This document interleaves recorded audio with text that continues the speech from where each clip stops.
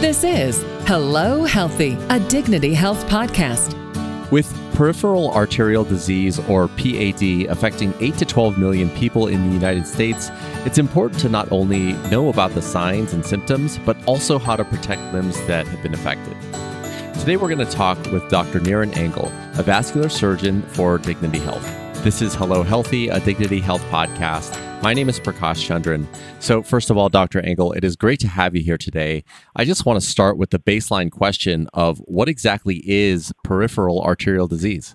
Peripheral arterial disease is really an umbrella term for anything that afflicts arterial circulation, particularly as we get older. And in its most pure form, it involves a lot of different things. It might involve aneurysms, which is a ballooning out of the artery. It might involve certain autoimmune conditions which affect the arteries. But principally, when people talk about peripheral arterial disease, the most common presentation of it is plaque buildup in the arteries, which then restricts blood flow to the leg or to the foot. And then ultimately, in its worst manifestation, can result in gangrene, amputation, ulcers, infections, and things like that. So when people speak about peripheral arterial disease in the most generic of ways, that is what they're referring to. Okay, so when we think about a person that might be at risk and when it actually manifests, can you talk to us a little bit about that?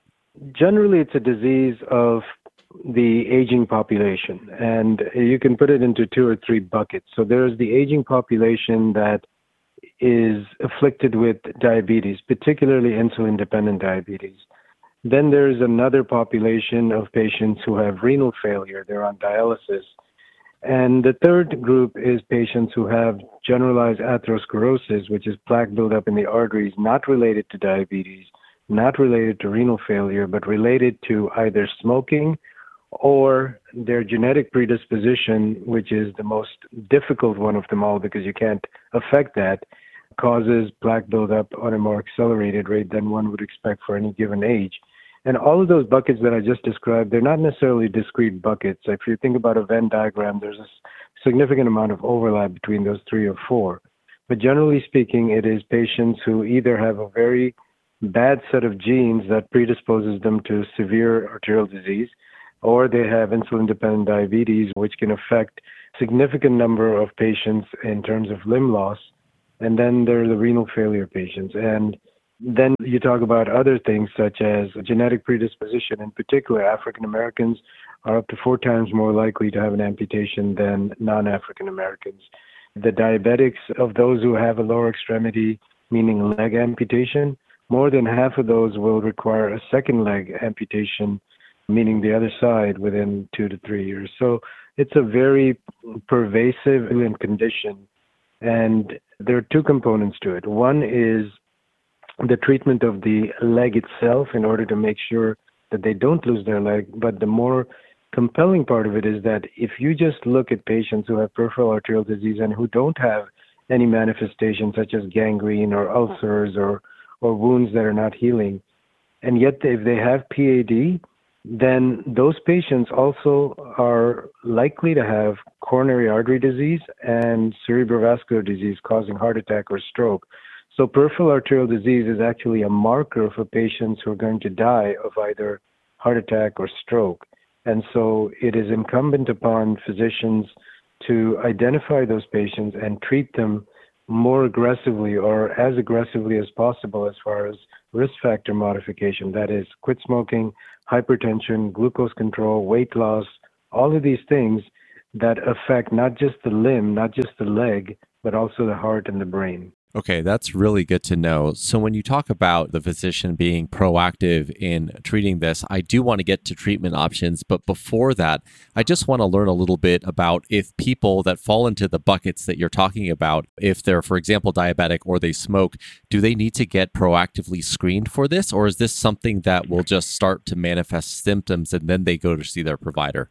Yeah, that's a great question, Prakash. The screening part, there have been multiple organizations and initiatives looking at screening. And I must admit, having been involved in some of them, it's a very low yield in terms of actually finding patients who need treatment in the sense of a procedure to fix their legs. But where it is important is that it identifies those patients who need to be more aggressively treated. So the short answer to your question having given you a long answer already, is yes, they need to be screened, but the screening is not something that is very complicated. The screening is very easy. The screening is done in a doctor's office with just a blood pressure cuff and a Doppler ultrasound machine, which is a handheld machine, and you get what's called the ABI, the ankle brachial index. And basically what that does is it measures the blood pressure at the ankle and indexes it or compares it to the blood pressure at the arm. And with normal unobstructed arteries, your index, your ratio should be about 1, meaning that the blood pressure in the arm and blood pressure in the leg is the same. When you start getting blockages in the legs, to use a layman's term, you start getting a decrease in that index, in that ratio. So instead of 1, it'll be 0.7 or 0.6 or 0.5. And the lower that number gets, the lower that ratio gets, the more significant the obstruction is in terms of the blood flow to the foot, and the more likely it is that the leg is going to get into trouble. It's also important to recognize that just because you have peripheral arterial disease and maybe a decreased ankle brachial index, you don't need to get treated for that. There are people who will advocate angioplasty and angiograms just because somebody has blockages seen on ultrasound or demonstrated on a screening exam. That's wrong. You only treat the legs if they're symptomatic. And symptomatic means they have an ulcer that's not healing. They have gangrene. They have pain in the foot that is so severe that they can't sleep at night. All of these are reflections of critically reduced blood flow. We call it critical limb ischemia, means reduced blood flow and not adequate blood flow. And if that's the case, then further diagnostic modalities and treatment options may be considered. But other than that, just because you have PAD doesn't mean your legs need to be treated. Because you have PAD, you do need to be more intensively managed as far as your blood pressure control, your blood sugar control, your weight control, the cessation of smoking, and all of the sort of, quote, heart healthy or generally anti-inflammatory modalities that one would like to use in order to ensure better health. Okay, that makes a lot of sense. And you touched on this a little bit around how just because you have PAD doesn't mean you necessarily need to get treated, and you should be expressing certain symptoms. Gangrene is one of the things that you mentioned. What are some other things that a person can look at to recognize that they may have the symptoms that require treatment? The most common presentation of peripheral arterial disease is something called claudication. Claudication basically refers to a set of symptoms that are as follows. When a person walks a certain distance, after a given amount of distance, they have calf pain, described as either pain or aching or tightness, and they can't walk any farther. Then they have to stop. They don't necessarily have to sit down. They have to stop, and then it goes away. Then they start walking again, and again, they can only walk that same distance. It's a very predictable and stereotyped presentation. And other things can cause leg pain when you walk. If you have back problems and the nerves are pinched, that can cause back pain. But the difference is, with arterial disease, it's always the same distance every single time. And if you have that and you're seen by somebody who knows how to manage or diagnose it, then it can be called claudication. And claudication does not require treatment unless it's so severe that the patient cannot function. And there are a lot of people who undergo procedures that are unnecessary, and it's been shown over and over again that if you have claudication of a certain kind, and that's where you need a vascular surgeon or a specialist to kind of ferret out the details. But generally speaking, if you have claudication, if you just embark on a walking program, meaning that you walk to the point where you get that discomfort and then you walk through that pain and you do it once or twice a day regularly, you'll double your walking distance without any procedure, without any surgery in about 6 months. So what vascular surgeons advocate is that if you have claudication, we try to stay away from doing angioplasty or stenting or any of the procedures that are so ubiquitous because it's not necessary, and it can actually initiate a series of events that make your leg worse over time, because then you start getting what's called restenosis, which is a blockage of the area which you ballooned or which you stented. So generally speaking, if you have claudication, it's best to avoid procedures. If you have gangrene or pain when you sleep at night, which is called rest pain, or if you have an ulcer or a wound that develops on the foot or the leg and it doesn't heal, then that's a better reason to be aggressively investigated as far as what the underlying anatomy is and see if there's something that needs to be done to fix it. But that requires a well-trained set of eyes and a person who has really sober judgment about what to do and when to do it. Not everybody needs to have something done just because you have a narrowing of the arteries in the legs particularly. So just to summarize, if you're experiencing the claudication, as you were mentioning, just a walking program to kind of overcome that distance limitation once or twice a day is really all you need. But if it's something that is more severe, like gangrene, or you have those ulcers, then it's time for the treatment that you're talking about. Is that correct? You encapsulated beautifully. Absolutely. These are the official recommendations of the Society for Vascular Surgery, which is our biggest organization in the world.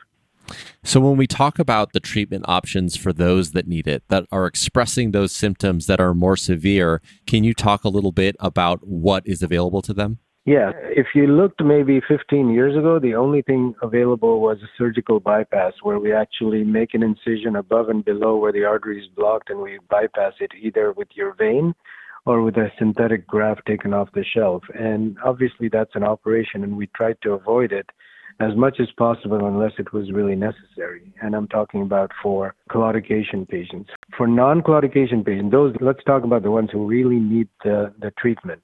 The first step is to have a set of diagnostics. It can be a CT scan, it can be an MR angiogram, or it can be what's called a regular, we call that a catheter-based angiogram, where it's like the same angiogram you have for your heart, except we're looking at the blood vessels in the leg.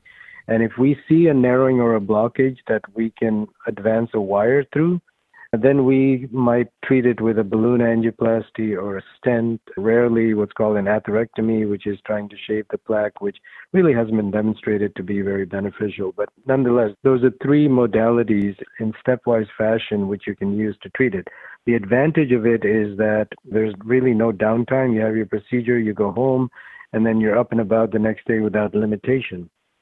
The downside is that it's not as durable as a surgical treatment would be because anytime you angioplasty or stent a vessel, it can incite a reaction which causes scar tissue to build up and you get what's called restenosis. And there have been lots of advances such as drug-eluting stents, drug-coated balloons, which try to limit or obviate that kind of narrowing from developing or at least getting that severe. And they've had reasonable success, but I wouldn't say it's stunning success. There's an improvement at the margins. So that's what we do for patients who have rather limited or easy to treat disease in that fashion. We call it the endovascular therapy. If you have more than that and you need to have really significant improvement in blood flow to the foot, and you can't do it endovascularly, then we go to surgery, and that's where we consider doing a bypass. And well-trained vascular surgeons can do bypasses down to 2 millimeter vessels or smaller into the foot from the groin. So there are patients who have blockages from their groin crease all the way down to the ankle, nothing in between. And those patients are not appropriate for endovascular therapy because technically you won't be able to do anything, and even if you do, the likelihood of that lasting very long is small. So in that case, if you've got a good angiogram that shows that you can bypass to something, then we will do a bypass. So it's a bigger operation with a hospital stay, but the results are usually very good, and the limb salvage, meaning the ability to rescue the limb from a risk of amputation, is very high. So the advantage about a vascular surgeon is that we can do the endovascular approach or we can do the surgical approach, and it really depends on what approach is the best for that particular patient, and that's where the judgment comes in. I see.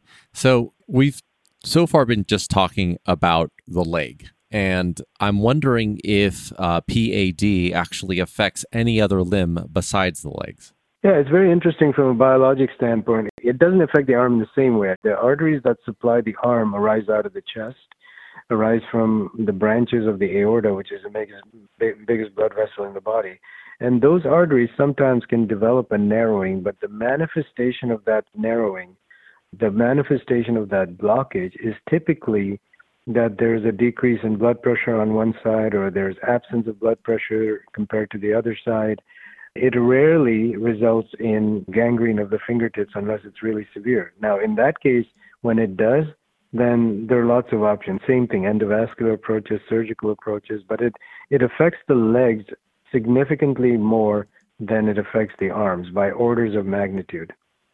The other thing about peripheral arterial disease, like I told you at the beginning, is that so far we've been talking about plaque buildup and obstruction, but also within that umbrella is a series of, or a set of conditions that involve aneurysm disease. So the biggest blood vessel in the body, the aorta, can develop an aneurysm, which is a ballooning out, and if it reaches a certain size, then that can rupture and you can die from it.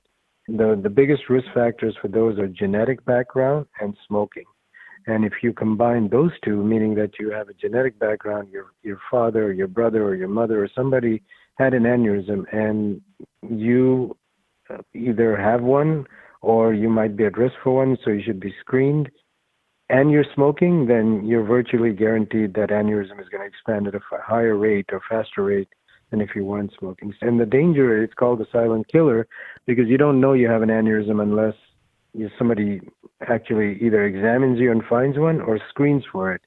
And Medicare actually has a program called the SAVE Act that was signed by President George W. Bush, which entitles somebody who's entering the Medicare program as a first-timer, if you're over age 65, i.e. Medicare, and you have a history of smoking, or you have a family history, and there are other little subcategories, then you're eligible for a one-time ultrasound scan, which will show you that you do have an aneurysm or you don't have an aneurysm. And if at that age you don't have one, then you can probably stop worrying about developing one. But if you do have one, then depending on the size, you might be either subjected to a surveillance regimen once a year with ultrasound and or CT, or it may be big enough where you need to have it treated. So atherosclerotic disease involves every blood vessel in the body. We talked about the legs, occasionally the arms.